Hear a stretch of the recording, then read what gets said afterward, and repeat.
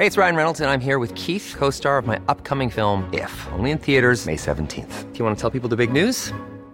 All right, I'll do it. Sign up now and you'll get unlimited for $15 a month and 6 months of Paramount Plus Essential Plan on us. MintMobile.com/switch. Upfront payment of $45 equivalent to $15 per month. Unlimited over 40 gigabytes per month. Face lower speeds. Videos at 480p. Active Mint customers by 531.24 get 6 months of Paramount Plus Essential Plan. Auto renews after 6 months. Offer ends May 31st, 2024. Separate Paramount Plus registration required. Terms and conditions apply if rated PG. You're listening to Luke's English Podcast. For more information, visit teacherluke.co.uk.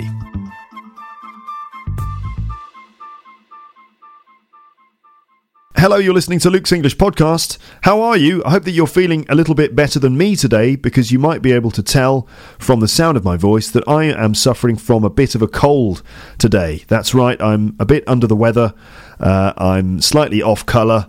But it's nothing to worry about. It's nothing too serious. It's just a normal, run-of-the-mill, bog-standard winter cold.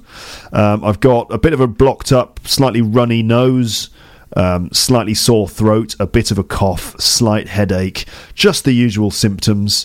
But don't worry. I know that you are worrying about me, of course, because you care about me so much. You're probably thinking, Luke, why don't you just go to bed or just lie down on the sofa and just sort of rest and make sure you get better. Well, don't worry, folks, because I've decided that in recording this episode, I'm not going to push myself too harsh. I'm not going to push myself too hard. I'm going to take it fairly easy, okay? I'm looking after myself. And I also would say don't worry, because I have just drunk a nice cup of Lemsip, which is my preferred cold and flu remedy. Lemsip is a kind of medicine, and it's in the form of a kind of powder which comes in these paper sachets, and you rip open the sachet and you pour it into a mug, and you pour hot water onto it, and the powder sort of dissolves into the hot water, and it creates this nice warm drink. And it contains paracetamol, and it contains decongestant. Paracetamol, of course, is a painkiller, and it also helps to reduce fever that you might have if you've got a bit of a temperature. And the decongestant is what helps to try and relieve the congestion that you get in your nose. You can hear it there. I've got a bit of congestion as I do this episode. So I've had my Lemsip, and that's already starting to make me feel a bit better. So I'm nice and warm. I've also got several layers of warm clothing on. I'm wearing 2 nice thick woolen sweaters, and I've got a scarf around my neck, and I've got the heating on. The heating is on full blast, so I'm quite warm, I'm quite cosy, and I'm perfectly relaxed, and I'm not putting myself under any pressure in this episode. In fact, this episode, as you've probably noticed from the title, is all about Star Wars. That's right, Star Wars. Finally, I'm talking about Star Wars in some detail in an episode of Luke's English Podcast. You must know, if you've been listening to the podcast for any length of time, you must know that I'm a huge fan of the Star Wars films. In fact, I was born in 1977, the same year as Star Wars. My name is Luke, and as far as I'm concerned, that makes me a Jedi. Okay, I'm a Jedi Knight. I know that there may be more qualifications necessary to become a genuine Jedi, but if you need to be convinced, well, I was born on a Thursday, and I live in France now, and the French word for Thursday is spelled a little bit like the word Jedi, isn't it, when you think about it? So that's it. Basically, I'm a Jedi Knight. If it's possible to be a Jedi, I am one, okay? So as a Jedi Knight, and maybe even a Jedi Master, I think probably just a Jedi Knight. I'm certainly growing a beard, the Obi-Wan Kenobi style beard that he has in Star Wars Episode 4. So I'm in Jedi mode. I'm just a Jedi with a cold, okay, and that's still a Jedi. I wonder if Jedis get colds, actually. Do Jedis catch colds? I imagine they use the Force to sort of help to boost their immune system. I suppose that's what they would do. They probably don't need to take paracetamol and things like that. They just meditate, and that's all they need, isn't it? So, okay, I'm not a Jedi Master. I'm just a Jedi Knight. Yes, there are 2 levels of Jedi. No, 3 levels of Jedi. You've got the Padawan learner. Okay, that's a sort of apprentice Jedi. Then you got the Jedi Knight, who is, someone who's qualified. They've gone through all the training processes. They've taken the exams, and they've qualified as a Jedi. And then you've got the Jedi Master, who is sort of like, the professor level Jedi, like Yoda, for example, and Obi-Wan Kenobi at the end of the first 3 films. Now, I know what some of you might be thinking. Well, I think there's probably 2 or 3 potential reactions that you are having right now as you listen to this. One of them could be, oh, brilliant, I'm a big fan of Star Wars. I'm on the same wavelength as Luke. I know that he loves Star Wars, so do I. And I'm really glad that he's talking about it, because this means that I'm getting two of the things that I really like. We've got an episode of Luke's English podcast, and we've got Star Wars at the same time. This is brilliant. I can't wait. I'm going to strap myself into my chair, and I'm just going to sit here and listen to this. So that may be one reaction, the Star Wars fan reaction. The other reaction could be, oh God, Star Wars. Really, Luke? Really? Star Wars? All that stupid stuff of like little teddy bears running around in space and all that nonsense? Really? So some of you might not like Star Wars, which of course is perfectly reasonable response and a perfectly reasonable opinion to hold. The third option is probably somewhere in the middle, where you're like, well, I'm not a huge fan of Star Wars. I thought it was all right, but I'm quite prepared to listen to you talking about it, because maybe you can sort of shed some new light on the subject or something like that. And go ahead, Luke, go ahead. Well, we want to know what you think about Star Wars. So okay, if you're in the second category and you're not really a Star Wars fan, you might kind of be of the opinion that, you don't really get it. Maybe you've never even seen the film, okay, or any of the films. You might not have seen any of the films, in which case, it's probably difficult for you to have an opinion on the subject. If you've never seen any of the films, then I must say at the beginning, right here and now, spoiler alert, I will be giving away some details of the storyline to the Star Wars films, and I'm talking about the original trilogy, that's 4, 5 and 6, and the prequel trilogy, which is episode 1, 2 and 3. 4, 5 and 6 were released, 4 was released in 1977, 5 was released in 1980, I believe, or 1979, and 6 was released in 1983. So 4, 5, 6 is the original trilogy. 1, 2, 3 are the more updated versions, the ones that were released sort of 10 years ago or so, something like that. 1999, I think, was episode 1. And those, although they were released more recently, actually were set before the original trilogy. It's a bit confusing, isn't it? Yes, it is. Maybe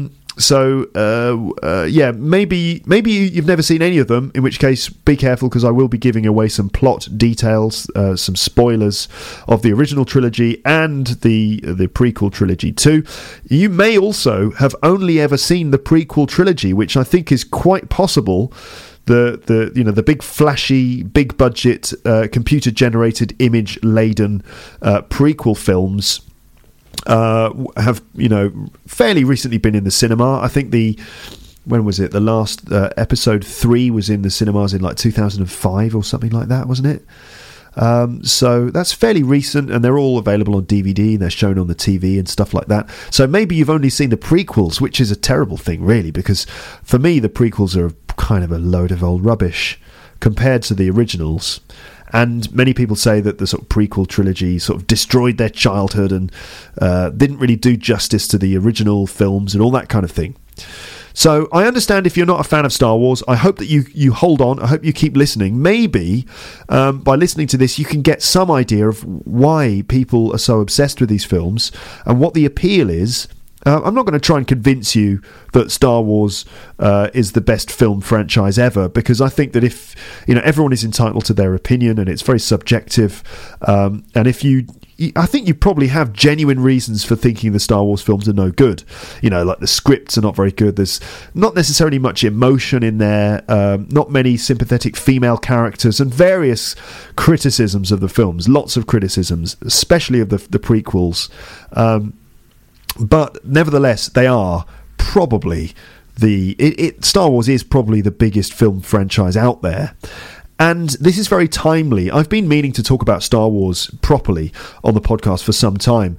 And really the thing that's sort of kick-started me here, the thing that really inspired me to talk about Star Wars today, even when I'm feeling a bit sick, is the fact that the Episode 7 trailer, the first teaser trailer, appeared on the internet just a few days ago. That's the Star Wars Episode 7, The Force Awakens, official teaser trailer number 1, directed by J.J. Abrams. It appeared online on the 28th of November, and as I record this, it's the 2nd of December. So 4 or 5 days ago, the trailer appeared, and it's already on about 40 million views at this point. And, you know, the internet is buzzing regarding the new release of the Star Wars films. So that's right, we're getting a whole new trilogy of Star Wars films. We're going to get 7, 8 and 9, and episode 7 arrives in December 2015. So the buzz has started. Suddenly people are talking about Star Wars again, and so be prepared, because for the next year, probably for the next 12 months, you're going to get lots of Star Wars coverage in the media. Star Wars is going to be everywhere as the hype builds up, and as the like marketing machine goes into overdrive. You're going to get Star Wars posters and Star Wars TV commercials. There'll probably be merchandising and things like that. That's a little bit disappointing. I'm a little bit tired of all the merchandising. I think that's one of the things that the prequel trilogy did wrong. There was too much hype, too much advertising, too many products being released before the films actually came out, and so much hype that in the end it was a big anticlimax. I hope that they don't do that so much this time, and they focus instead on just producing an entertaining film. But I'm sure that the studios and the companies will not be able to help themselves. They'll all be cashing in on the hype and the buzz generated by the new release of these Star Wars films. So the new trailer appeared on the internet. Naturally, I've seen it. I managed to catch it very early because I'd heard that it was going to be released on YouTube, and I was constantly searching every day, where's the new Star Wars trailer, and I found it, and I've seen it, and I have to admit that I'm very excited about this. I know that I'm a bit of a geek, especially when it comes to Star Wars. I'm not a full geek, I don't get overexcited about many of these things, but Star Wars is something that means a lot to me personally. My nose is getting more and more blocked up, isn't it, as this episode progresses? I may need to pause the podcast at some point and go and blow my nose. I would blow my nose on the podcast, but I think that might be a little bit too much, especially as in some cultures I realise that blowing your nose in public is considered to be quite rude. So what's going to happen in this episode? Well, one of the things is that I may blow my nose on the podcast, despite the potential for offending some of you out there in the world. But I like to be a bit controversial sometimes, so who knows? I might blow my nose on the episode. That'll be a first. Is that will that be the first time I've ever done that? I don't know. I can't keep track anymore. There are so many episodes behind me now. I don't know what I've done already. I know that I've drunk tea on the podcast many times. I nearly died on a podcast once, several times perhaps. Certainly once because I was drinking tea and I choked on the tea. Do you remember that? And I couldn't breathe for a few seconds. That was a scary moment. Other times when I was under threat was when I was driving a car around Paris. That was a slightly risky move, wasn't it? That was an adrenaline high. It really was. I was sweating and, try not to crash into people. But I'm in a nice safe place here in my little room where I record the podcast, which recently I've started calling the Space Pod, or maybe the Sky Pod. This is the place where I record episodes of the podcast. Space Pod or Sky Pod. So oh, God, you hear that? You hear my nose there? So I'm in a nice, comfortable, safe place here in the Sky Pod. What's going to happen in this episode? I may blow my nose soon. We're going to talk a little bit about the trailer for the new Star Wars film, which is coming out in December. And I think I'm going to play the trailer to you, the audio of it, anyway. And then I'm just going to basically ramble on about Star Wars, touching on the history of the film franchise. I'm going to talk about the appeal of the films. So why do people like Star Wars so much? Why do I personally like Star Wars so much? I think also I'm going to go through, in that section about the history, I think I'm going to go through like each film and explain some of the details of the stories and some other facts. Basically, I want to try and tell you everything I know about Star Wars.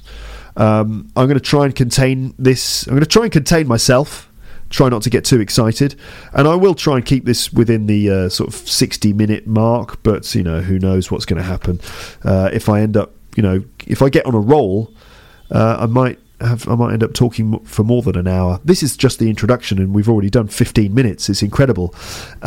So that's an idea of what you're going to get in this episode. Star Wars fans, yes, I hope you're excited as well. Non-Star Wars fans, well, I hope that you stick with it and do listen, and maybe I can change your mind and make you reconsider the whole thing. Okay? Right, I'm now going to go and get a tissue. No, wait a minute, I've got a tissue here. Oh, brilliant. Okay, I've got like a little pack of tissues. Okay, I'm going to be controversial here. Sorry for listeners in Japan for whom this might be a rude thing, but I'm going to blow my nose now. I'm not going to do it right in front of the microphone. I'm going to move away from the microphone, but you will be able to hear me. Okay, so here we go. Luke Thompson from Luke's English Podcast blowing his nose. Ready? 3, 2, 1. Oh, God, that's better. Oh, okay. I don't know if you're like me, but whenever I've blown my nose, I do have a little look afterwards. Have a little check to see what I've produced. Oh, not bad. Quite good. There is, I have to admit, maybe it's just me, but there is something quite satisfying about producing a good, healthy amount of stuff out of your nose into a tissue. It's like kind of like I feel almost quite proud. It's like if I produce a lot, it's like, oh, good one, good job. And if not very much comes out, then I feel a bit disappointed. Like, is that the best my nose could do? I don't know if you're like me. Maybe it's just me, or maybe it's human nature and everyone does it. I don't know, really. I just don't know. All right, then. So the Star Wars franchise. Star Wars. Okay, you know what? Since this is, the buzz has started around the new Star Wars films, let's have a little listen to the trailer, the teaser trailer. So we're just going to listen to it. It's only about a minute long, a minute and a half. So let's listen to it. You can get some audio idea of what the trailer is all about. And then I'll talk about that a little bit before moving on to talk about the rest of the Star Wars universe. Here we go. So the trailer starts with a green screen. The following preview has been approved, etc. And it opens with shots of the desert on Tatooine, which is one of the main places in Star Wars. There has been an awakening. Right, wait a minute. I need to rewind that because I interrupted it. Okay. There has been an awakening. Have you felt it?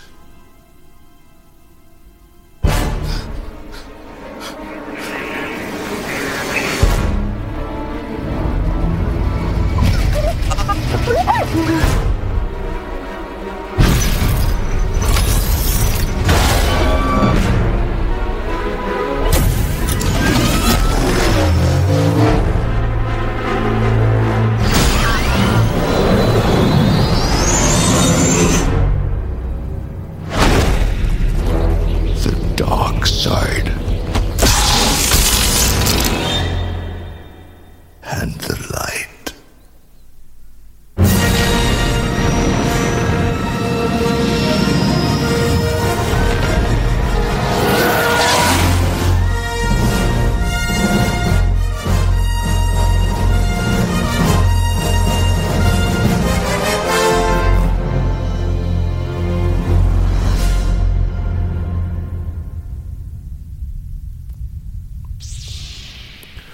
Whoa. I have to say, some of those sound effects do get me quite excited. I mean, it's the noises, it's the sound effects, and some of the images that we see there that kind of bring out a lot of the kind of nostalgia that I have from my childhood. Let's have a look at the trailer again. I'm going to drop the volume a little bit. So the trailer begins with the desert on Tatooine, which is one of the planets where certainly the first Star Wars film, a lot of the scenes were set there. Luke Skywalker comes from Tatooine. We hear someone say there's been an awakening. Who is that? Like some kind of like Darth Vader character. Then we see a guy A guy appears on the screen. He's in a stormtrooper's outfit. Stormtroopers are those guys in those white suits. They are like the soldiers of the Empire. It's a guy in a stormtrooper outfit, and he doesn't have the helmet on, so we can see his face, and he's clearly in a lot of distress. He seems to be running away from someone. Maybe he's being chased. And we also hear a little sound in the background that goes... I don't know if you can hear that. Did you hear it? Okay. Now, I've been listening to it in some detail. That is, for me, is the sound of an Imperial probe droid. An Imperial probe droid is like a sort of sentry, like a drone sent down by like an Imperial spaceship, and they're used to search for rebels and things like that. Okay, so maybe he's running away from the Empire. But it's strange that he's dressed as a stormtrooper. So either he's a stormtrooper that has crash landed on the planet or something, or he's a rebel who is trying to run away from the Empire, and he's disguised himself as a stormtrooper. The guy who plays the guy that we see, he's actually a British actor.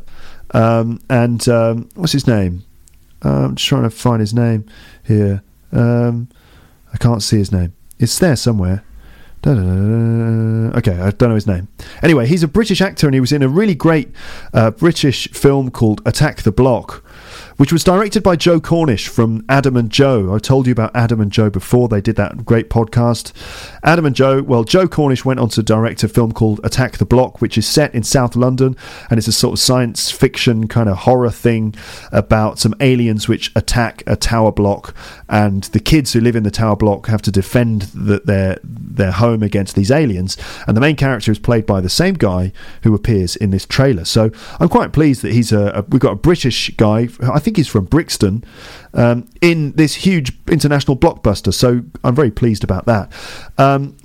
He's now one thing that I find a little bit disappointing is that in the comments section, not only on this page but on other pages where people are talking about the trailer, a lot of people have been sort of commenting on the fact that he's black, and people are saying, oh, he's black, how can you have a black stormtrooper, which frankly I think is a bit racist. Why can't you have a black stormtrooper? Why not? It's like the first thing that people notice. Oh, he's a black guy. Like, really? I think it's actually great that the first character we see, and possibly the main character in the film, is a black guy. I think that's a fantastic advance. And if you think otherwise, then I'm sorry, it's just basic racism. Now, there are plenty of reasons why you could have a black stormtrooper. Some people say that the stormtroopers, as we see in the prequel trilogy, are actually clones. They're all clones of a guy called Jango Fett, who is Boba Fett's dad. They were all clones, and therefore the stormtroopers are also clones as well, and the clones weren't black. All right, well, okay, and I'm really geeking out on you now, but it could be that, first of all, the new stormtroopers are not clones anymore. They're just enlisted guys from the universe. They could be different, different races, different colours, different sizes and everything. In fact, there is a moment in the trailer where we see a bunch of stormtroopers arriving on some planet, and they're clearly different heights. You've got some are taller than others. So I think they're not clones anymore. So that could mean they could be black, they could be white, they could be brown, pink, blue, purple, yellow, whatever. And the other idea is that maybe he's not a stormtrooper, maybe he's a rebel who's disguised himself as a stormtrooper, and there you go, that explains that. But I do find it a bit disappointing that so many people have been commenting on this sort of this thing. Anyway, let's carry on. So he appears on screen. There's been an awakening. He's sweaty. He's running away from someone, and then we get to. There he is. Okay, then we see this droid rolling across the screen, and it looks like R2-D2, but it's like a ball with a droid head on the top. It's like R2-D2, but his body is a ball, and he's making sort of R2-D2 noises. I'm not completely convinced by the ball droid thing. That's a bit I don't know. I'm not completely convinced by that. Like a ball droid? It looks quite cute and quite funny, though. So that's quite nice. Then we see the stormtroopers arriving, and they're all tooled up. They've got their weapons and stuff, and it looks like they're ready to attack a planet or do an invasion or something like that. And the stormtrooper masks look a little bit different. They look cool. They're a bit similar to the clone troopers that we saw in the original trilogy. Not the original trilogy, the prequel trilogy. And so on. Are you still listening to this? Are you still engaged by this? Maybe I should skip through the trailer and just head straight onto to my ramble about the original Star Wars stuff. Basically, I'm pretty excited about the trailer. You can find it embedded on the page for this episode. All right, then. Let's have a little talk about the history of Star Wars. Okay, so the original Star Wars, the first one, which is actually episode 4, strangely enough. It's a bit confusing, isn't it? The first one is episode 4. So it goes 4, 5, 6, 1, 2, 3, 7, 8, 9, which is a really bizarre way of doing it, but that's the way that it's been done. So the first one, episode 4, obviously was written and directed by George Lucas. It was released in 1977. George Lucas comes from a generation of really great movie directors, and he's part of a sort of group of directors that include Steven Spielberg, Francis Ford Coppola, and George Lucas. They were friends. They studied film together, I believe. Obviously, Coppola went on to make great films like the Godfather trilogy and Apocalypse Now. Steven Spielberg, he did so many amazing things. During the 70s, Close Encounters of the Third Kind, and then, of course, later on he did E.T., and then even more sort of critically acclaimed work like Schindler's List and Saving Private Ryan. Now considered to be perhaps the greatest director that there is at the moment. Lucas and Spielberg did work together, of course, on Indiana Jones. Spielberg directed it. Lucas wrote the story. But really, Star Wars was Lucas's big success. He had made several other films before he did Star Wars, which show that he is actually a very good filmmaker. He did a film called American Graffiti, which is about sort of young kids growing up in some town in America, and the kind of rock and roll generation. They're listening to rock and roll music on the radio. It's like kids who don't quite know where their future is going, a sense of uncertainty about the future and how they fit into adult life, that kind of coming of age story. Cars are quite a big feature in that film, and there are several sequences of car races, which does sort of remind you of the some of the action sequences from the Star Wars films. He also did a kind of slightly more, what's the word for it, kind of experimental film, which I think is called THX 1388, which I haven't even seen, but it's a science fiction film which is a sort of, I think it's set in a sort of dystopian world, a kind of 1984 kind of situation. And in that film, although it's not really sort of blockbuster Hollywood stuff, it's more of an experimental film, you do see some tonal elements that come back in the Star Wars movies. For example, some of the sound effects and the visual elements and the general tone of things like the Empire and the robots and things that you see in the Star Wars movies. When Lucas came up with the idea of Star Wars, I think it was really sort of related to the kind of swashbuckling epic adventure stories that he'd read or seen on TV as a kid. Things like Flash Gordon, stuff like that, like big space adventures, battling with aliens and things like that. Now, Stanley Kubrick in the 1960s had released 2001 A Space Odyssey, which of course was like Hollywood's big introduction to space, really. And there was also Star Trek as well, the Star Trek TV show. But really, Star Wars is what introduced space to Hollywood in a different kind of way. 2001 and Star Trek had both been a slightly sort of scientific based approach to space, and it involved humans from Earth and the way that we interact with space, and it's sort of about our relationship with space and what it really means to be a human being, and the relationship between human being and epicness of space, and all those scientific questions and philosophical and ethical questions that are raised by progress into space. Okay, so those films are really about us, or about people, about humans and our human condition. But Star Wars really is nothing to do with humans. It's more of a sort of mythical story. It doesn't take place on Earth. In fact, of course, it takes place a long, long time ago in a galaxy far, far away. In fact, those are the words that appear on the screen right at the beginning of the film. In a long, long time ago in a galaxy far, far away. So just suggesting that this is total fantasy, really. And what it did, though, is it used space as a backdrop for kind of a mythical adventure story with a battle of good against evil. It's like a fairy story, really, or like an old myth. Like the myths and legends of a young person who discovers that they have a sort of destiny, that they're the chosen one, that they have to learn to develop their powers and then defeat an evil character. That kind of story is really a typical story. It's a trope, and you see it in lots and lots of other films, like, for example, the Harry Potter series, even the Lord of the Rings with Bilbo, or Frodo's journey from being simple, his simple life as a young hobbit in Hobbiton through all the adventures and the big part that he has to play in the grand battle against evil. Star Wars is really that kind of story.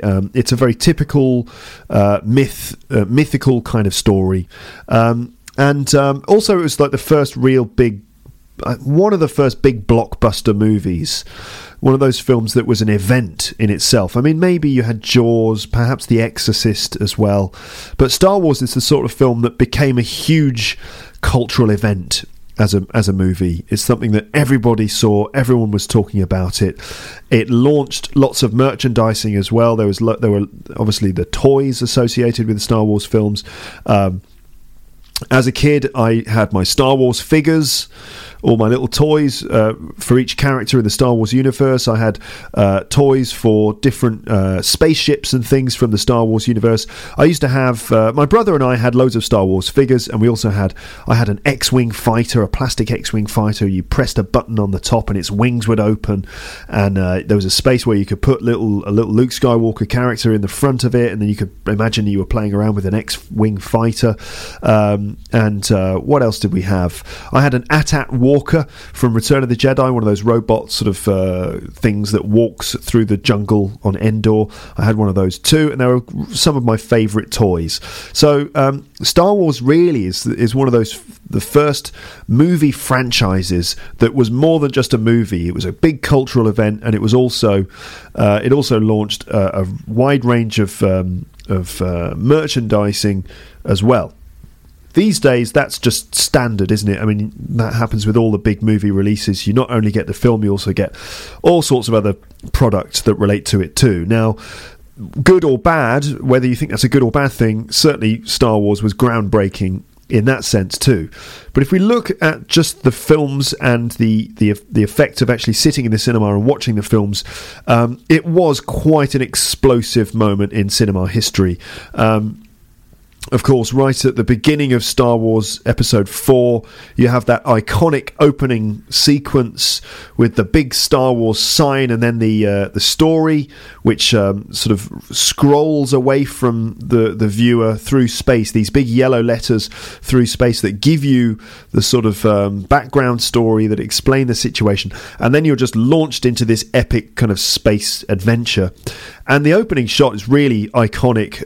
You see, this spaceship flying over the camera, and then it's followed by a huge Star Destroyer, which seems to go on forever and ever and ever, and you get these dramatic special effects and sound effects.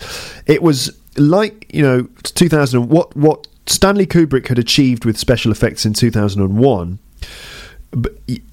which was a very sort of cerebral, fairly slow-paced, well-considered version of space. This was space as an epic battleground, and it was an extremely thrilling moment, I think, for most of the people who saw it, and it still is even today. When I watch the opening of Star Wars and you see the Star Destroyer coming over the camera, its big threatening presence and the sound of the lasers, it's an incredible moment, and most of the viewers, certainly the viewers who liked the film, were just locked in to it from that moment onwards. Let's see. I think when it was first made, George Lucas didn't think it would be a success. In fact, no one really thought it would be a success. George found the filming to be extremely stressful, and they were all very worried. They thought it was that no one was going to really buy it, that they wouldn't be convinced by this kind of weird space adventure with all these odd characters. And of course it had never been done before, really. So it was a huge surprise for almost everyone when it became a massive hit in the cinemas, and it still remains to this day, just a huge event. I'm not sure actually at this point which is the highest grossing film of all time. I think it might be Avatar, or maybe Titanic, but certainly the Star Wars films are up there. And for a long time, Star Wars, I think, was the most successful movie series of all time. Let's see. So, of course, episode 4, the basic story is that we find Luke Skywalker. He kind of unwittingly picks up a couple of droids, one of whom, R2-D2, contains plans which can be used to destroy the Death Star, this space station which is used by the Galactic Empire as a huge weapon which they use basically to dominate the universe. So Luke Skywalker, without realising it, gets dragged into this epic space conflict, and he ends up being made a member of the rebellion against the Empire. So we don't realise it at the beginning, but he is kind of a crucial part, not only of this big political conflict which is going on in the universe, but also in a much larger, more significant narrative, which is that of the Force and the mystery of the Force and the good and the dark sides. And there seems to be some kind of epic spiritual element to this story, which is the idea that there is maybe a prophecy, just like in many old myths. There's some kind of prophecy or a story which has already been written, like a predetermined story that's written by the gods or something like that, which goes back to that idea of the Greek mythology and so on. Luke doesn't realise it at the beginning, and neither do we, that he's a very key player in the battle of basically good against evil. We also don't realise that he is, connected in various ways to other key characters in the story. And as we go through the narrative, things become more and more clear, and things become more and more important and significant as we go on. And this young farmer from Tatooine ends up being perhaps one of the most important people in the universe. There are other characters, Harrison Ford, of course, playing Han Solo, and Carrie Fisher as Princess Leia, and the droids, and Darth Vader, this incredibly imposing character who is actually played by something like 6 different actors. You've got the original, the guy who wears the suit, this British bodybuilder. I think his name's Dave Prowse, this large guy, huge, very tall, very well-built bloke who thought that he was going to be the voice of Darth Vader as well, but in fact in post-production they added on the much more impressive, much more commanding voice of James Earl Jones, the American actor, who's got that kind of very deep, very imposing voice, which of course was a great move. Adding his voice over the top. Dave Prowse must have been gutted, of course, to discover that he in fact wasn't voicing Darth Vader, he was just doing the body movements. It does create a slightly strange atmosphere around Darth Vader, that the voice and the body are not completely synchronized. There's a weird atmosphere around him. So there was Dave Prowse, James Earl Jones. We've also had the little boy who plays the young Anakin Skywalker in the first film, and then Hayden Christensen as well, who plays the more grown-up version of Anakin Skywalker, who eventually becomes Darth Vader in the prequel movies. And then, of course, there's another actor, the actor who plays the face of Darth Vader after Luke Skywalker has removed his helmet at the end of Episode 6. So I think that's 5 actors. There may be even more.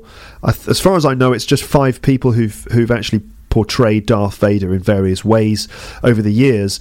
Obi-Wan Kenobi, played by Sir Alec Guinness, a fantastic, brilliant British actor, classical British actor, who for some reason ended up in this bizarre modern science fiction story, but thank goodness he did, because Alec Guinness is brilliant as Obi-Wan Kenobi. He's such an understated performer, but he brings a real level of gravity and quality and class to the film. And I think that Ben Kenobi, or Obi-Wan Kenobi, is such an important character for creating a sort of believability. He's brilliant in the film, and apparently on set he was the consummate professional. But I think that although this is maybe his best known work, it's certainly not the best acting that he ever did, or even the best project that he was part of. And I think that Alec Guinness was quite embarrassed, really, about his involvement with Star Wars. I believe that he only agreed to take part in the filming if he was given a royalty. That's like a small percentage of all the profits made from the Star Wars film. And it was a very good decision on his part, because I think it did make him very rich indeed. So even if you got 1% of all of the money that was made from the Star Wars films, I think that you'd be, a millionaire many times over. So good move, Alec Guinness. We also had other people in there. The droids, played by people. You had Kenny Baker, who was a little person who actually managed to fit inside the R2-D2 costume. So there's actually a person in there, which again is very important. It helps to give personality to the character of R2-D2, and sometimes you see the way he moves. You get the sense that this is not just a hunk of metal, but this is a character in there. I think that when you see in the prequel films, the episodes 1, 2, and 3, R2-D2 sometimes is basically computer graphics, and you don't get the same sense of personality or character or warmth from the droid as you do when it's just a bloke in a suit. Anthony Daniels played C-3PO, and he's the perfect person really for that role. He's slightly awkward, sort of the awkward English guy, slightly uptight. And it's interesting that R2-D2 and C-3PO seem to have a slightly difficult relationship. They bicker with each other and they argue and so on. Apparently the actors themselves also didn't really get on at all. They kind of hated each other too. I think in fact in the film, C-3PO and R2-D2 are much, much closer than the actors were in real life. Peter Mayhew as Chewbacca, this incredibly tall, very strong Wookiee with that sound, the noise that he made, and all the other characters too. I mean, Harrison Ford was vital, I think, to the success of the film, because he provided that sexy, kind of cool character. He's like the cowboy in space, with his brilliant spaceship, the Millennium Falcon. A great counterpoint to Luke Skywalker, who is very sort of serious and earnest young man who wants to avenge the death of his uncle and aunt, and ends up on some sort of journey of self-discovery and all that kind of serious stuff. But Harrison Ford plays the sort of laid-back, cool guy who is very good with a blaster, and he's got all the kind of cool comebacks and things like that. So lots of boxes are ticked by this film. Some things are not dealt with, like there isn't sort of genuine romance in there. You don't get a sense of real human emotions and real human stories, but it's not meant to be a kind of realistic sort of everyday life kind of story. No, it's a huge sort of Greek myth set in space, really. And if you see it in that way, that's the key to enjoying Star Wars. It's an exciting adventure with mythical fantasy elements to it. So I first saw Star Wars probably when I was about 5 years old, I think, and I only vaguely remember it. I was with my family. We were on holiday somewhere. I think we were in Wales. We were like staying in a cottage in Wales on holiday, I think. And we watched it on a tiny little TV set. It was broadcast on TV on the BBC, and we watched it. I think it was at Christmas, in fact. And we watched it on this tiny little TV set. It might even have been a black and white TV at that time. And I just remember vaguely I didn't really understand what was going on. And I think my brother James was sick as well at the time. He had like some kind of bad stomach, so he kept having to go to the toilet. And so, I don't really remember much about it. But what I do remember is that right at the end of the film, just before the final climax of the movie, the BBC broadcast was cut. There was something wrong, a technical problem, which meant that we lost the signal. So we missed the end of the film. So I never knew what happened at the end for years. But I did get immediately some kind of fascination with the Star Wars universe, and I was immediately gripped by it. And I think perhaps the second thing was when one day, complete surprise, I think my dad came home from work, and he, as a surprise, he'd bought 2 Star Wars toys for my brother and me.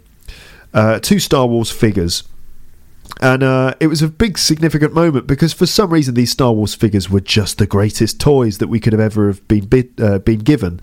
And my brother was given Obi-Wan Kenobi, and I remember distinctly that Obi-Wan Kenobi had a plastic plastic cape and a lightsaber which came out of his arm. You could like push the lightsaber and it would come out of his arm, so you could make it go, and I was given Luke Skywalker in his like X-Wing fighter uniform.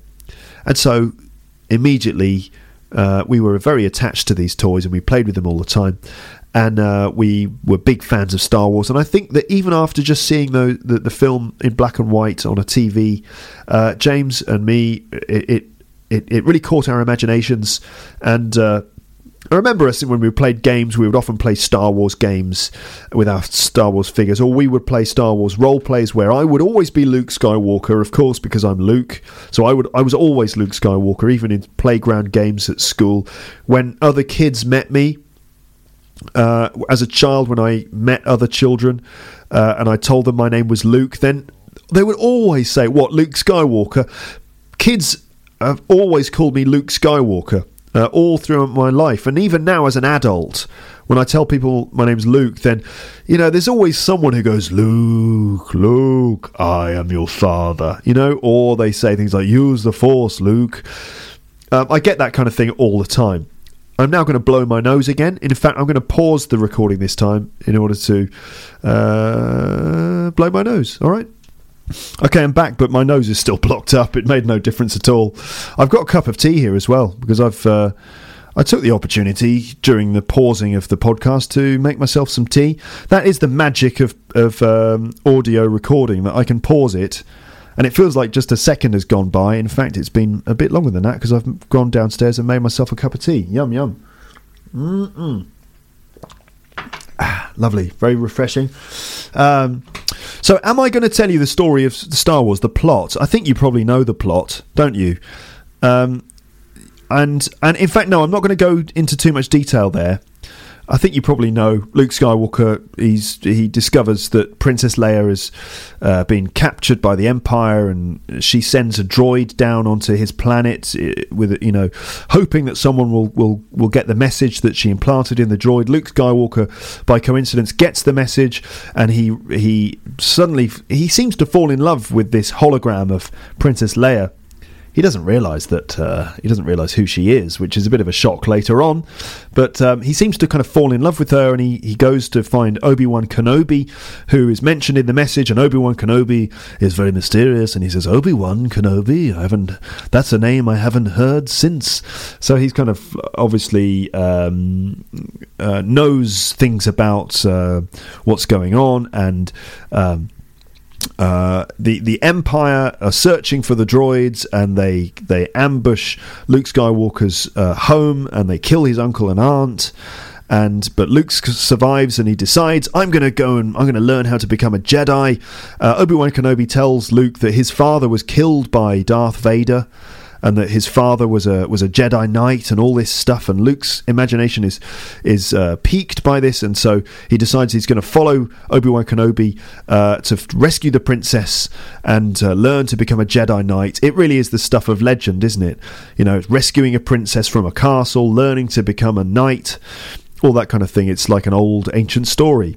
And along the way they are joined by Han Solo and Chewbacca. I said that I wouldn't explain the story, but that's exactly what I'm doing, so what the hell. I haven't really planned this episode. I've just decided to ramble because I don't have time to plan this episode. I could have sat down and written page after page of stuff, very carefully planned stuff about Star Wars, and I thought, no, I can't afford to spend the time on it.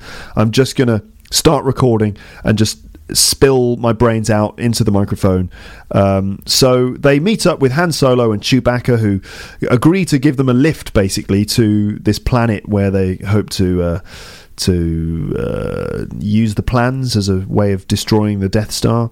They rescue the princess, and they get to the rebel base, but the Empire have followed them, and then you end up with this climax where the rebels try to destroy the Death Star, and the Death Star try to destroy the rebel base, and it's like it gets right down to the last second, and we know what happens, of course. Obi-Wan Kenobi has a fight with Darth Vader on the Death Star, and dramatic things happen. It's extremely exciting indeed. I think you probably know the rest of the story. I expect so. Huge success, of course. The second film, it went darker. We follow Luke Skywalker on his journey to discover the Force. We are introduced to Yoda for the first time. Yoda, of course, being this ancient Jedi Master who trained Obi-Wan Kenobi. Yoda first is introduced as like a very small, very weak character, but as we go on, we learn more about the Force, and we learn that Yoda is actually extremely powerful. He's got very bad grammar, very bad sentence structure, despite being one of the most powerful beings in the universe who can lift huge objects just with the power of his mind. He seems incapable of moving the verb into the center of the sentence, because I don't know why, but his grammar is bad. But he's the awesome Jedi Master, and he trains Luke in the ways of the Force. Luke goes to rescue his friends who've been kidnapped by Darth Vader, and he ends up battling with Vader. And it's a crucial moment in the story because Luke doesn't realise it, but Vader knows something about Luke Skywalker's family history. It turns out that what Obi-Wan Kenobi had told Luke about his father wasn't true, and we learn something incredible about the story. And in the end, in Return of the Jedi, Luke Skywalker he completes his Jedi training, and he comes back to battle with Darth Vader again, and the Emperor. The Emperor, of course, is the leader of the Galactic Empire, and ultimately justice is done, and we end the last episode 6. We end that with Luke Skywalker having apparently defeated the Empire. The rebels with Luke Skywalker have defeated the Empire. The balance has been restored to the Force, and that's the end of the series. What happens in 7, 8 and 9 we are yet to discover, but we do know that Luke Skywalker, Han Solo and Princess Leia will return, and so we know that. We don't know exactly what's going to happen. Maybe there's a suggestion that one of the characters will turn to the dark side. It could be Luke Skywalker. It could be Princess Leia's children. I'm trying not to give away too many details of the story.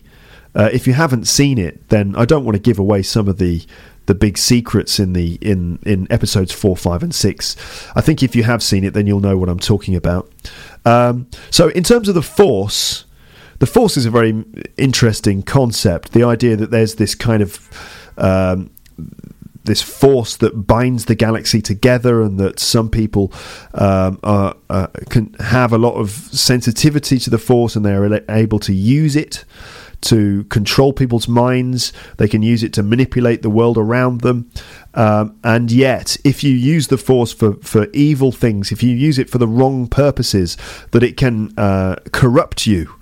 And you can become seduced by the dark side of the Force, which may or may not be even more powerful than the light side. And so, for example, we look at Darth Vader, who before, at one point he was a good person, but he, for one reason or another, gets seduced by the dark side of the Force and ends up becoming an evil character. Not completely evil, but pretty blooming evil, that's for sure. The Emperor is like the leader of the dark side, and then on the good side you've got Yoda and Obi-Wan. So in episodes 4, 5 and 6 we see that the rebellion and the Jedis certainly are not as strong as they used to be. And in fact, in the prequel trilogy, we see a world in which the Jedis are really the sort of like the judges or the leaders of they're like a group of sort of spiritual leaders or judges, I would say, and they're a lot more powerful. They have a lot more influence. Now, I absolutely love episodes 4, 5 and 6, and let me just sort of try and tell you why I like those episodes. I'm not so keen on the prequel trilogy, but 4, 5 and 6 for me are just fantastic. Why? Well, it's not because I don't judge Star Wars in the same way that I judge other films. And I can completely understand if you don't like Star Wars. Like, for example, my mum doesn't like it. It's just not her thing. And my girlfriend, she doesn't like it either. It doesn't grab her interest. My girlfriend's more interested in sort of realistic human dramas. Stories about real people in real situations with genuine emotions. And I love those films too. I really, really do. And yet there's something about Star Wars. I think it's the connection to my childhood, because I had Star Wars on VHS cassette. We had Star Wars, we had Superman, we had Indiana Jones and a few other films, and I used to watch Star Wars again and again and again. It was always in the video player, and I would just watch a bit of it in the morning before school. I'd come home from school, watch a bit more, do some homework, eat my tea, watch a little bit more Star Wars, and when it got to the end, I'd just rewind it and start again. And so I've seen the film just hundreds of times. It must be hundreds of times. Obviously, I did other things, but for some reason, Star Wars was the film that I always went back to, and it just became more and more interesting the more I watched it. Fascinating, really. I think there's something about the idea that we enter the story in the middle. We don't enter it at the beginning. And so there are lots of things in certainly the original trilogy, 4, 5 and 6. There are lots of things which are not really explained. Like, for example, the backstory of who is Darth Vader, who is Obi-Wan Kenobi, what actually happened, who is the Emperor. Lots of mysteries and unexplained things. Lots of characters who appear in the series a little bit. It's like a whole world which has a lot more depth than what you actually see in the movies. So it really inspired my imagination and the imagination of my friends, and all the way up to, as a teenager and as a student at university, I used to, talk to my friends about Star Wars. And as I said, I'm a bit of a geek, but I'm not a complete geek. And I've got plenty of friends who are not really total geeks, but friends who love Star Wars, and it's just one of those subjects that you can sort of speculate about. We used to speculate about the backstories of the characters and about what really was going on behind the scenes and things like that. I think that was it, that it was this world that captured your imagination and allowed your creativity to run free. So also there were things like just the general design. The design of the spaceships, the design of the world in which the film is set. Now, it's not this kind of clean-cut, perfect sort of futuristic world that you get from Star Trek. In Star Trek, everything's nice and smooth and shiny and clean, and everyone's perfect, and it's like this kind of perfect version of society. No, Star Wars is dirty, and it's gritty, and things are broken, and they don't really work. It's a much more sort of rough version of the universe. Like the Millennium Falcon has problems, and Han Solo has to try and fix them, and things break down, and things are dirty, and like the clothing is a bit old, and it's much more of a gritty, believable universe with real character and substance to it. But not just the sort of it's not just the substance of the universe, but also the general production design. I like the way the ships look. I like the way the spaces look. I just love that aesthetic. Like the Millennium Falcon, the design of it for me is just great. It's not symmetrical. The surface is all rough, and there's all sorts of bits and pieces on it.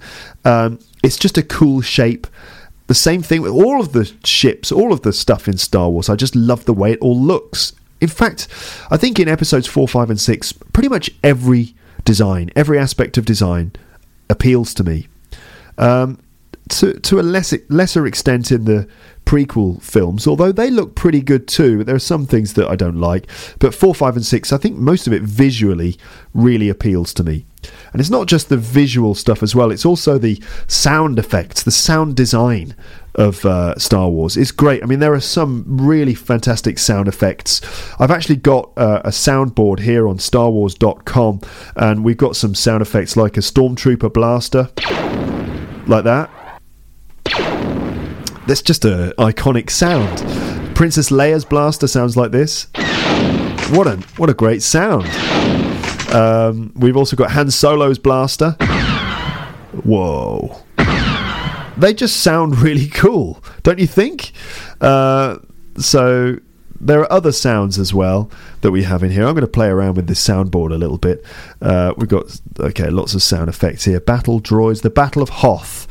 So we've not only here on this soundboard do we have sound effects of the blasters and things, but we also have some quotes. Watch that crossfire, boys. That's Luke Skywalker.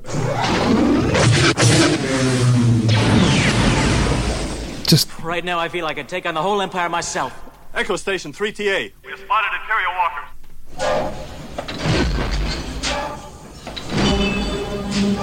You know all these noises and sounds? This is all from The Empire Strikes Back.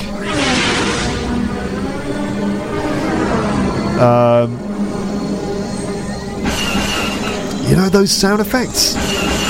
Just really chunky, meaty sounds. It all sounds really, really great. Let her go! Detach cable! Cable detached! Okay, so if you've seen the films as many times as me, then those sounds just bring it all back. Let's go to the Battle of Yavin. This is the original assault on the Death Star. No, that's just all. I'm not so keen on the spoken samples. I just like the noises. We've heard some blasters. Let's see what else we got here. Ewoks, Jabba's palace, Imperial officers, Jawas, lightsabers. Come on, let's have a little bit of lightsaber action. Ooh, that's the sound of a lightsaber turning on. I think that's Luke Skywalker's green lightsaber from Return of the Jedi. That's Darth Vader's lightsaber, isn't it? Okay, and this is a lightsaber turning off. Okay. Oh yeah, that iconic noise that we all made as children when we were pretending to be a Jedi. Woom, woom, woom, woom, woom. And there's also the sounds of when lightsabers hit each other. Yeah, I mean, wow, that's a great sound. Oh my god, I just love these sounds.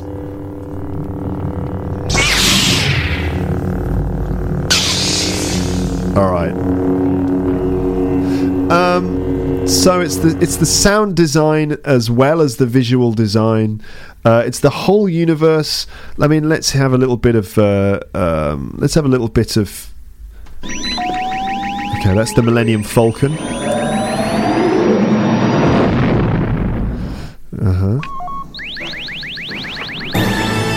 Okay. All right. Oh no, it's music.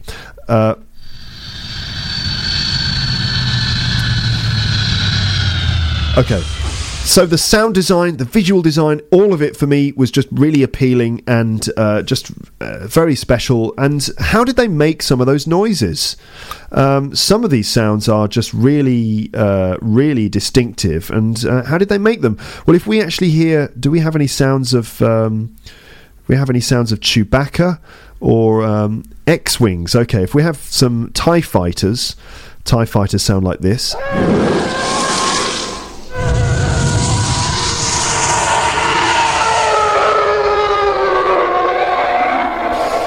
So, brilliant noises, aren't they? Aren't they amazing sound effects?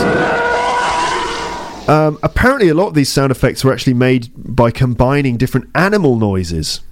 You get sort of a noise of a lion or a tiger screaming with the sound of a seal barking and things like that. And so, strangely sort of organic sounds for these machines. Creatures, do we have any others here? Okay, I think that's enough of the sound effects. So also there's the sort of family relationship aspect of it too, like the dark relationship between Luke Skywalker and Darth Vader, which has sort of possibly has some Oedipal kind of things going on.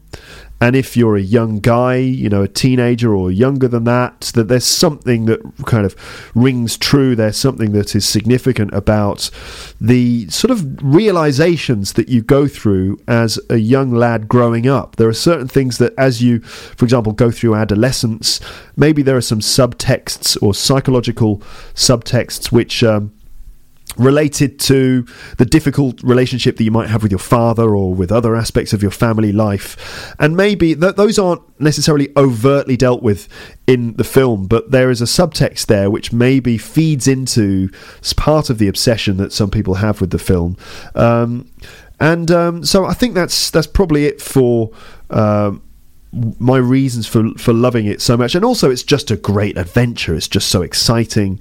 The fact that I've seen it so many times, it's a thing that I can use to bond with my friends. So when I'm together with my friends, sometimes we quote lines from the films. We like to kind of repeat parts of the movie to each other and talk about it. I mean, it's if you've seen the film as many times as I have, if you kind of if it was part of your childhood, like it was mine, then you'll know exactly what I'm talking about. And if you don't really get it, then there might not be anything I can do really to convince you.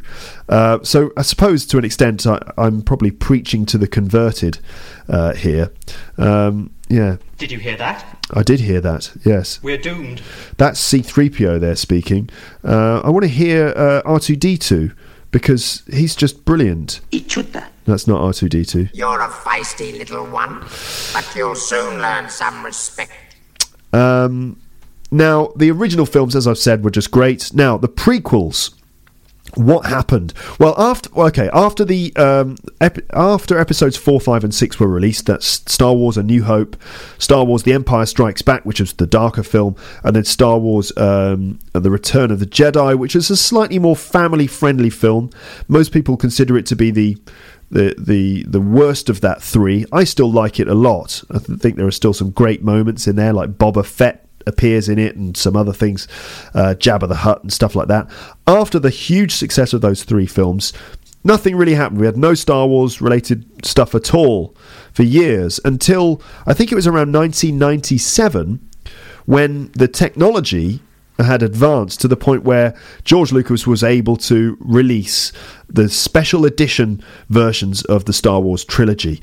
And I don't really like them, I'll be honest. I'm now going to drink some tea. So the special editions, which are now the ones that you see everywhere. If you get like a Star Wars movie on DVD or something like that, it's probably going to be the special edition. It's pretty hard to find the original theatrical versions of the Star Wars films. So the special editions was, for me, I mean, it obviously made Lucasfilm and George Lucas loads of money, because everyone went out to the cinemas again and they saw them again, and everyone bought the DVDs again and all that stuff. But really, the special editions are not better than the originals. In fact, I think they're worse. So in terms of Star Wars Episode 4, George Lucas added in some extra scenes, and on top of some of the original footage, he added special effects like computer-generated images, CGI.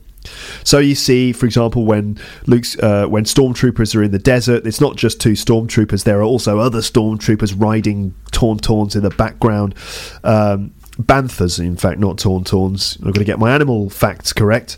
And also he added in some other scenes, like a scene in which you see Han Solo talking to Jabba the Hutt.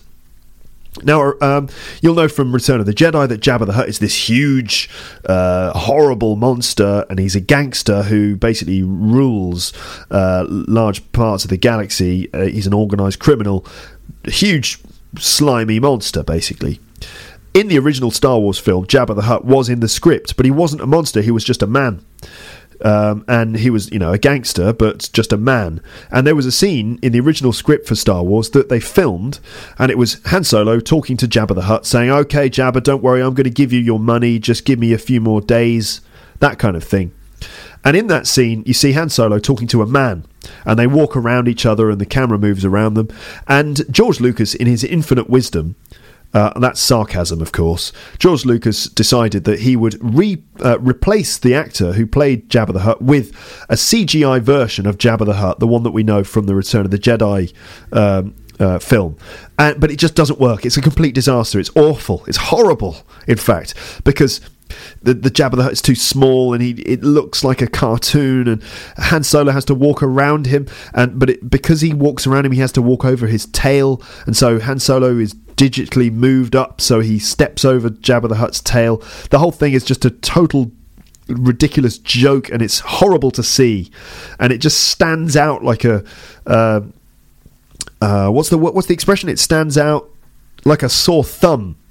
Something stands out like a sore thumb. It means it's really obvious and it doesn't fit in. So this moment with Jabba the Hutt stands out like a sore thumb, and that's not the only thing. There are other things too, like other CGI monsters which have been added in place, and the scene in the Cantina bar, they added more computer graphics. And maybe the worst bit, the one that everyone talks about, is the moment where we first meet Han Solo, and he's talking to a bounty hunter called Greedo, and Greedo wants to catch Han Solo because there's a bounty on his head. That means that Jabba the Hutt will pay anyone money if they get Han Solo to him, because he owes Jabba the Hutt money. And there's this sort of Western cowboy style standoff with the two of them sitting. I say it's a standoff. They're actually sitting down opposite each other. And Han Solo's acting very, very cool, and Greedo's pointing a gun at him, and he's saying, "Look, I'm going to take you to Jabba the Hutt. There's nothing you can do about it." And Han Solo's being all cool, and he shoots him from under the table. Greedo doesn't realise that Han Solo's actually picked his gun up, and he shoots him under the table. And it works because Han Solo's a scoundrel. He's not afraid of doing slightly bad things to protect himself. That's the character of Han Solo. He's a selfish scoundrel. He's a bit ruthless. And so, yeah, he shoots Greedo first without Greedo realising it, because he's looking after himself. And we like we like him more because of that. We think this guy is dangerous, he's ruthless, he's a scoundrel, but he's cool and he's charming and he's handsome. And we need a character like this in the film. In the special edition versions, George Lucas decided that he would manipulate the original footage, and he would make Greedo shoot first, and Han Solo sort of dodges the laser blast, and then he shoots Greedo. Completely unnecessary. It looks fake, it looks rubbish, and it somehow diminishes the impact of Han Solo as a character. So there are more and more examples of this in the other films, where George Lucas is basically messing around with the original films, and he doesn't improve them, he makes them worse. Except in some cases he cleared up some of the special effects to make them look better. He added in a few extra scenes of the spaceships, made of CGI, and they look really good, but some of the scenes unnecessary, and unfortunately it was a sign of what was going to come with the prequel movies. So we found out sometime in the late 90s that George Lucas was making episodes 1, 2 and 3, And the first one was released in 1999 with lots of hype, lots of media hype around it. Naturally, I was very excited too, and I went to the cinema with my friends to see the film, and I have to say it was a big disappointment. It was pretty horrible, really. Too many special effects. The script was terrible. All sorts of things were wrong with it. And really, to get the full explanation of what exactly is wrong with the prequel trilogy, I highly recommend that you watch a series of videos by an online YouTube channel called Red Letter Media. You must watch the Red Letter Media Star Wars Episode 1 review. And I think it's called Mr. Plinkett Reviews Star Wars The Phantom Menace. And he also does another one for the second film and the third film. What, in a nutshell, was wrong with those films? Well, first of all, we already knew what was going to happen at the end. So what the films basically dealt with it was like an origin story of Darth Vader, essentially. So we see young Anakin Skywalker, and we follow him up through his adolescence and into his adulthood, and we see him training as a Jedi, and then ultimately we see how he turns to the dark side of the Force. But we know exactly what's going to happen at the end. We know that the final scene of the last movie is going to be him as Darth Vader going. So we know what's going to happen. There's not really a sense of surprise or mystery. That's one of the problems. Another problem is too much CGI, too many graphics. Okay, lots of characters were made of CGI. The actors, when they were making the film, they had to perform against a green screen. That's where there is no actual physical set. They're just on a studio, in a studio with a green screen behind them, and they're having to pretend, like imagine that they're fighting a monster, or imagine that they're walking through a cave, or whatever, and that afterwards they would add all the special effects at the end.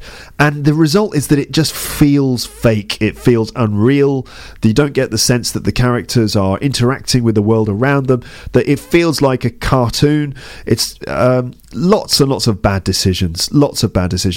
I mean, also, there was a character called Jar Jar Binks, who is universally hated. This kind of character who's supposed to appeal to young kids. And he's this floppy sort of character, this ridiculous character who is also a sort of racial... It's also a kind of racial stereotype. He speaks in this kind of Jamaican dialect. And it's just offensive in that way, but it's also just a horribly annoying character. There's nothing really enjoyable about Jar Jar Binks, and he just irritates you. And there are lots and lots of other problems. I mean, some of the prequels contain some good moments, like you had an epic lightsaber duel between Obi-Wan Kenobi, Qui-Gon Jinn, played by Liam Neeson from the Taken movies, and what's his name, Darth Maul, what's he called, the Sith Lord with the red face and the horns and that double lightsaber. That fight between them is brilliant. I mean, it's really dramatic, and Darth Maul is a great character. And also the pod race is pretty cool. Some amazing sound effects and dramatic moments, and some of the space battles are pretty good too. But all in all, too much CGI, not enough proper character development, lots of stupid ideas in the plot that don't make any sense, complicated politics, like loads and loads of like trade negotiations and politics that didn't make any sense. I mean, I still don't really understand it, to be honest. Loads of details that I don't really understand. And also Yoda fighting with a lightsaber. I mean, come on.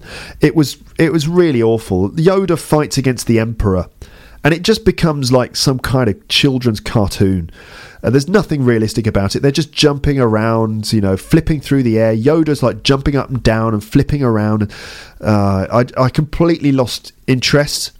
And for me, there was no drama. It just became tiresome and boring and unengaging. And the final battle between Obi-Wan Kenobi and Anakin Skywalker, the moment really where Anakin becomes Darth Vader. Again, it's just a very overextended, too long. The fight is too long. They're just jumping from thing to thing to thing. And in the end, the drama is lost. And I think really what happened is that George Lucas had too much creative control. He was surrounded by people who were just saying yes to everything. So it was like, okay, I think I'm going to do this. And everyone's like, okay, George, I think that's a really great idea, George. So in the original film, everything was against him when he made the first one. It was a project which he thought was going to be a failure. And he had to work really hard to try and make it good. In the with the prequel trilogy, everyone was agreeing he had too much money available to him, and they got over ambitious, and the end result was, a sort of unimpressive bit of a mess, really, with some good things. The space battle between Obi-Wan Kenobi and Boba Fett in Attack of the Clones, that's a brilliant moment where Boba Fett is firing out these weird sort of bombs into space, and they go bzzz, like that, and all the meteors explode, and Obi-Wan Kenobi has to avoid them all. That's a really great, exciting moment. But all in all, I wasn't impressed, as you can tell by the prequel trilogy. But that brings us now on to episodes 7, 8 and 9. And now, we don't know what's going to happen. That's one of the cool things. We don't know what's going to happen, first of all. Another thing that I think is a good sign is that George Lucas isn't directing them. So Lucasfilm, that's the company that George Lucas owned, which produced the Star Wars films. Lucasfilm was sold to Disney. So, and at that point, everyone was a bit worried. Oh my God, what's going to happen? Is it going to become like Mickey Mouse in space? Well, no. Disney, thankfully, I think these days they're pretty smart and they know what they're doing. And J.J. Abrams was brought on as the director, which I think was probably the best choice they could have made. I can't really think of anyone else who could have done a better job than him. He seems to be the ideal candidate. He's a huge Star Wars fan. He is also responsible for revitalising the Star Trek movies. In the last few years, he came up with Star Trek and then another Star Trek film, and they're great. I mean, personally, I think they're really, really good. Really sort of funny and edgy and dramatic and exciting and original and all really good things. And in fact, for me, the newer Star Trek films, it looks a bit like the Star Wars universe. It's kind of a bit cocky, a bit grubby, a bit messy, for me, it reminds me of Star Wars. So I think that Abrams is going to do a good job. I hope so. Fingers crossed. And I think that J.J. Abrams has had a good, proper look at what was right about the original Star Wars films and what was wrong about the prequels. And I think he's trying to stay true to the originals. So that means I've read that he's decided to try to put less CGI in the films and more physical special effects, like genuine models and animatronics and things like that, because it creates that more realistic feel. So we will see. We'll see what happens. But going back to the teaser trailer, it looks pretty good to me, and it reminds me of the original films. It doesn't look like we've got a million things happening on the screen all at the same time, and yet nothing that we really care about. It looks pretty good for me, and well, I hope that you're a Star Wars fan, because the next 12 months could be quite exciting. But I suppose what I should do is try not to get caught up in all the hype. I should just try and keep it at arm's length and wait for the films to be released in December 2015, and then actually judge it without any prejudice at all. That's probably the best way. I find that when I get excited about a film and I watch the trailers and I watch all the interviews and all the stuff on the internet, and then when I finally see the film, usually I'm disappointed. But if I don't read anything about it and I just go into the cinema completely fresh, that usually is the best move, because I get surprised by things. I went to see Prometheus, the Alien prequel, Ridley Scott. When Prometheus came out, I got really excited and I watched all the teaser trailers and stuff on YouTube, and I got really excited about it. I went to see it and I was disappointed. I'd love to do it. I will do an episode about Prometheus at some point, because it's just it's like terrible and brilliant at the same time. So what I should do is avoid the publicity for Star Wars and just go and see it. But it's going to be very difficult, because you know how much I care about Star Wars. It's going to be very hard for me not to consume all of the hype and publicity and stuff. We will just have to wait and see what happens. What was that? There was like some kind of noise. I'm just trying to find some R2-D2 sound effects. Let's see if we got any more good sound effects here.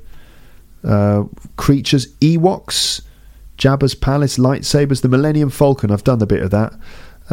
Pod racers, yeah. Okay, the Force. The Force is strong. The Force is strong with this one. Yeah. Use the Force, Luke. I will use the Force, Obi-Wan Kenobi. Thanks. I should have that as my ringtone, don't you think? Use the Force, Luke. The Force will be with you. Always. Oh, thanks. Yes, Jedi strength flows from the Force. Okay, grammar was pretty good there, Yoda. Not bad. Yes, Jedi strength flows from the Force. All right. Whoa, that was loud. All right, okay. The Force is what gives the Jedi his power. It's an energy field created by all living things. It surrounds us and penetrates us. It binds the galaxy together. All right. The Force is what gives the Jedi his power. That's Obi-Wan Kenobi speaking there. What else have we got? How long have you had these droids? How long have you... 3 or 4 seasons? They're up for sale if you want them. Let me see your identification. You don't need to see his identification. We don't need to see his identification. These aren't the droids you're looking for. These aren't the droids we're looking for. He can go about his business. You can go about your business. Move along. Move along. Move along. Right, that's an example of when Obi-Wan Kenobi uses the Jedi mind trick. 2 stormtroopers of... They're questioning Luke Skywalker about his droids, and Obi-Wan Kenobi says, "You don't need to see his identification." And they're like, "We don't need to see his identification." And then he uses a phrasal verb. Of course he does. Move along, meaning you can go ahead now and go away, I suppose. Force is strong in my family. My father has it. I have it. And my sister has it. Okay. Vader was seduced by the dark side of the Force. All right, I think that brings us to the end of this particular Star Wars themed episode. Now, what I would like to do is do more stuff on Star Wars. That's right, and I want to actually. I would like to. Wait a minute. Oh, I've got some C-3PO sounds. Have I? Where's R2-D2? Where is R2-D2 in this sound effect thing? Never mind. Anyway, what I would like to do is actually record a commentary track, like a DVD commentary track for Star Wars Episode 4. So I plan to do that at some point. I was going to do that today. I don't have time. But at some point soon, I hope, I will sit down and I'll put Star Wars Episode 4 on. I've got it lined up here. This is it. I could just give you maybe this is the beginning. 20th Century Fox.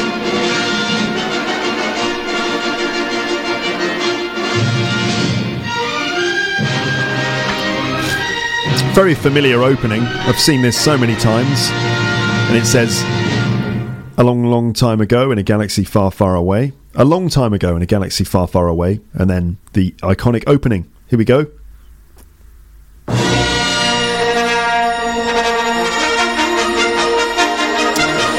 So there's the yellow Star Wars sign disappearing into space as the opening credits begin. And here we have the yellow letters scrolling away from us into space, announcing the beginning of the film, Star Wars Episode 4, A New Hope. And we've got the little sort of background story. It's a period of civil war. Rebel spaceships striking from a hidden base have won their first victory against the evil Galactic Empire. During the battle, rebel spies managed to steal secret plans to the Empire's ultimate weapon, the Death Star, an armoured space station with enough power to destroy an entire planet. Pursued by the Emperor's sinister agents, Princess Leia races home aboard her starship, custodian of the stolen plans that can save her people and restore freedom to the galaxy. That's how the movie begins, and it just shows that it's just like some epic adventure, space adventure. The other thing I hadn't mentioned was the music. Composed by John Williams, who is maybe one of like Hollywood's greatest music composers, maybe with Bernard Herrmann and some other people. But the music really is very, very important in Star Wars. It provides so much of the drama and the emotion.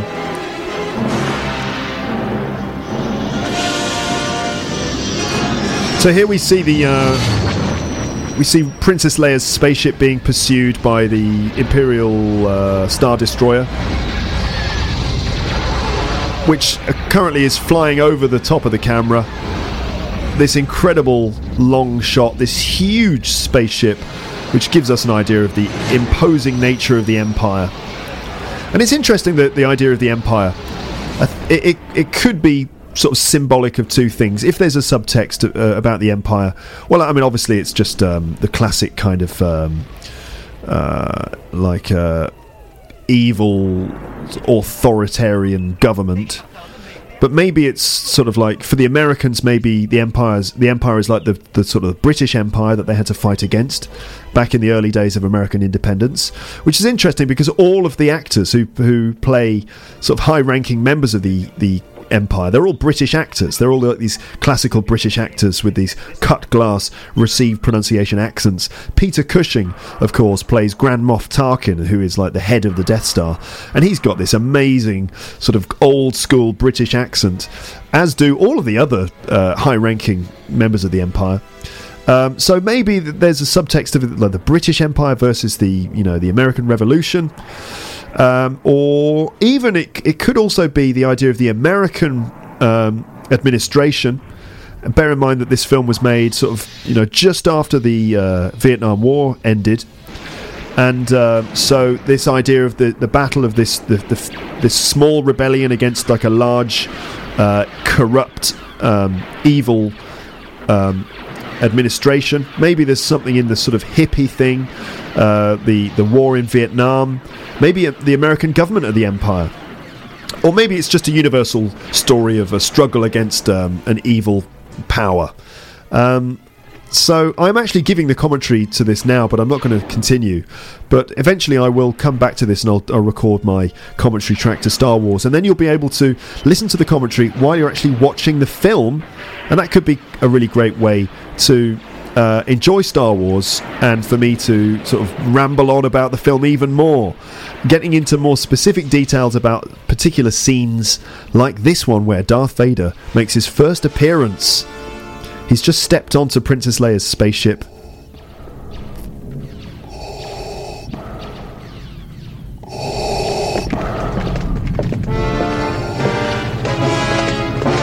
And here's a bit of R2-D2. Okay. R2-D2, where are you? I just love it. I'm sorry. I love it. I hope that you do too. That's the end of this episode. Hopefully soon I'll do my commentary track for Star Wars Episode 4. I'd like my brother to join me on that one, if he's available. But for now, for this episode, it's time for me to say goodbye. I hope that you're getting excited about Star Wars, just like I am, and that you're looking forward to the new films. Let me know your thoughts. As ever, please leave your comments at teacherluke.co.uk. Leave your thoughts and your comments. Tell me what you think about Star Wars. What did you think of the original films? What did you think of the prequel trilogy? How do you feel about the new ones? If you don't like Star Wars, that's fine, and I would really like to hear your reasons. I'd like to read your reviews of all of the films, positive or negative. Just please join the debate and get in touch. But for now, it's time for me to say goodbye. Bye. We're on a diplomatic mission. If this is a consular ship, where is the ambassador? Commander, tear this ship apart until you found those plans and bring me the passengers. I want them alive.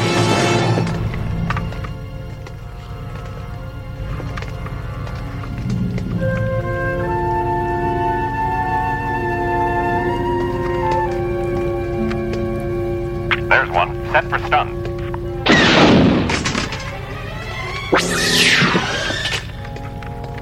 She'll be all right. Inform Lord Vader we have a prisoner.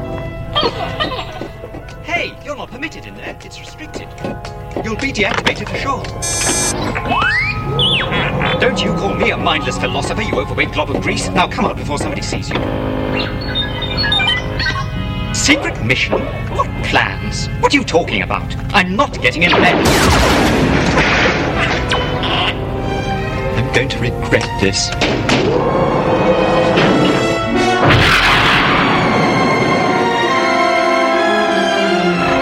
There goes another one. Hold your fire. There's no life forms. They must have short-circuited. That's funny. The damage doesn't look as bad from out here. Are you sure this thing is safe?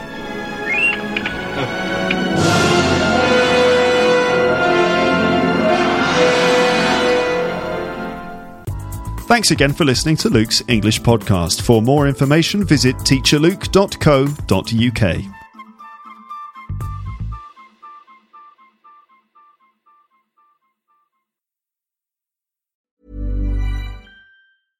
Imagine the softest sheets you've ever felt. Now imagine them getting even softer over time. That's what you'll feel with Boll & Branch's organic cotton sheets. In a recent customer survey, 96% replied that Boll & Branch sheets get softer with every wash. Start getting your best night's sleep in these sheets that get softer and softer for years to come. Try their sheets with a 30-night guarantee. Plus, get 15% off your first order at bollandbranch.com. Code BUTTERY. Exclusions apply. See site for details. If you enjoyed this episode of Luke's English Podcast, consider signing up for Luke's English Podcast Premium. You'll get regular premium episodes with stories, vocabulary, grammar and pronunciation teaching from me and the usual moments of humour and fun. Plus, with your subscription, you will be directly supporting my work and making this whole podcast project possible. For more information about Luke's English Podcast Premium, go to teacherluke.co.uk/premium info.